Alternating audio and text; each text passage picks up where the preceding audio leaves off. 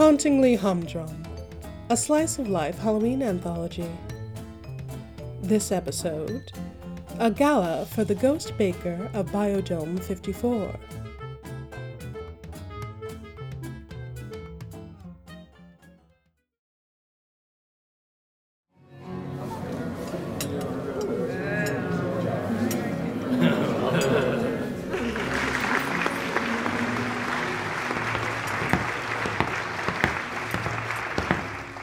Good evening, everyone, and thank you, Andrew, for that introduction. I'm a big fan of Maddie, but I gotta say, it's weird being up here instead of back in the kitchen. As Andrew said, I'm the chef for tonight's meal. Despite being the chef, I'm a little out of touch, being a ghost and all. So I want you to know the rooibos lemon green beans weren't my idea at all, actually. Full credit goes to my sous chef, Bonnie Herzog. How do you like those? How's the meal, everybody? Good. Back to why I'm here. On the surface, Maddie Banerjee and I don't have that much in common. She's a baker, and I'm a chef.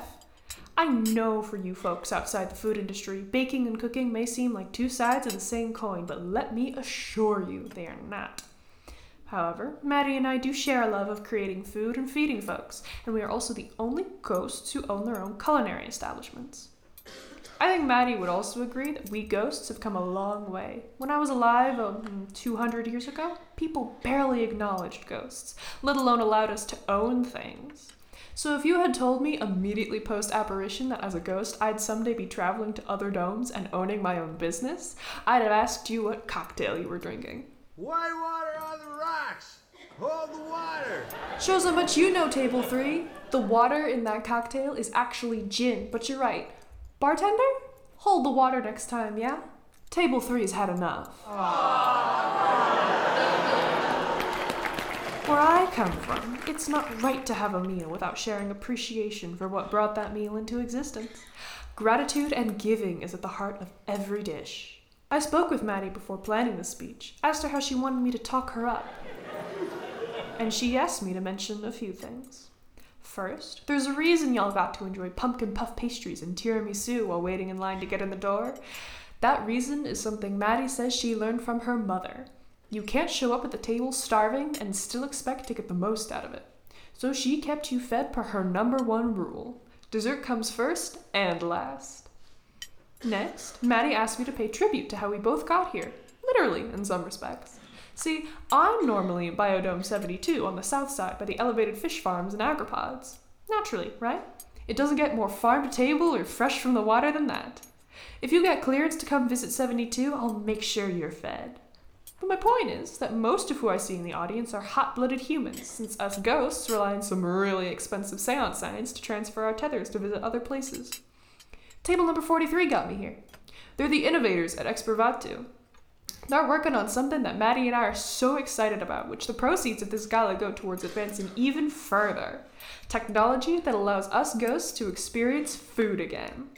So far, Maddie's been able to feel the dough she's working with, and I've been able to feel the vegetables I'm chopping. It's a huge step from just helplessly bossing my assistants around and yelling at them when they don't get it right. We still haven't been successful recreating the sensation of taste for ghosts. But, thanks to Expervato and other folks who care enough, there may be a day again when I can enjoy food personally, not just vicariously. Now, to talk a little bit more about Maddie, she was named after the soft French cookie I remember loving but never got a chance to bake in life. Maddie's bakery in Biodome 54 is called Baker Street, and inside, the decor is Sherlock Holmes themed. Expervato's tethering range even allowed me to visit.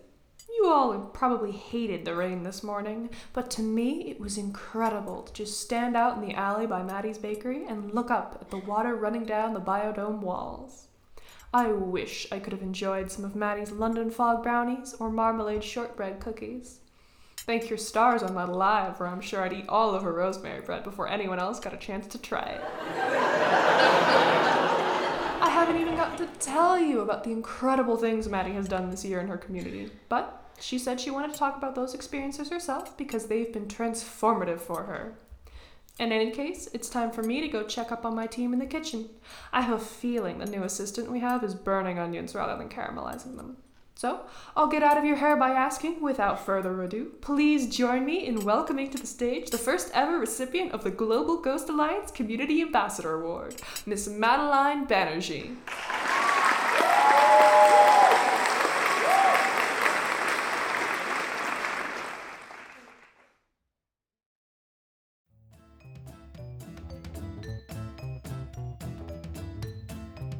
Thank you so much for joining us on this episode of Hauntingly Humdrum. This episode was written by Rocky Breen. Q was performed by Casey Kirby. The attendee was performed by David Hanna. Sound design by Callie Wills. The music used for the intro and outro of the podcast is The Show Must Be Go by Kevin MacLeod. Links for transcripts and cast and crew information can be found in the show notes. Happy Halloween!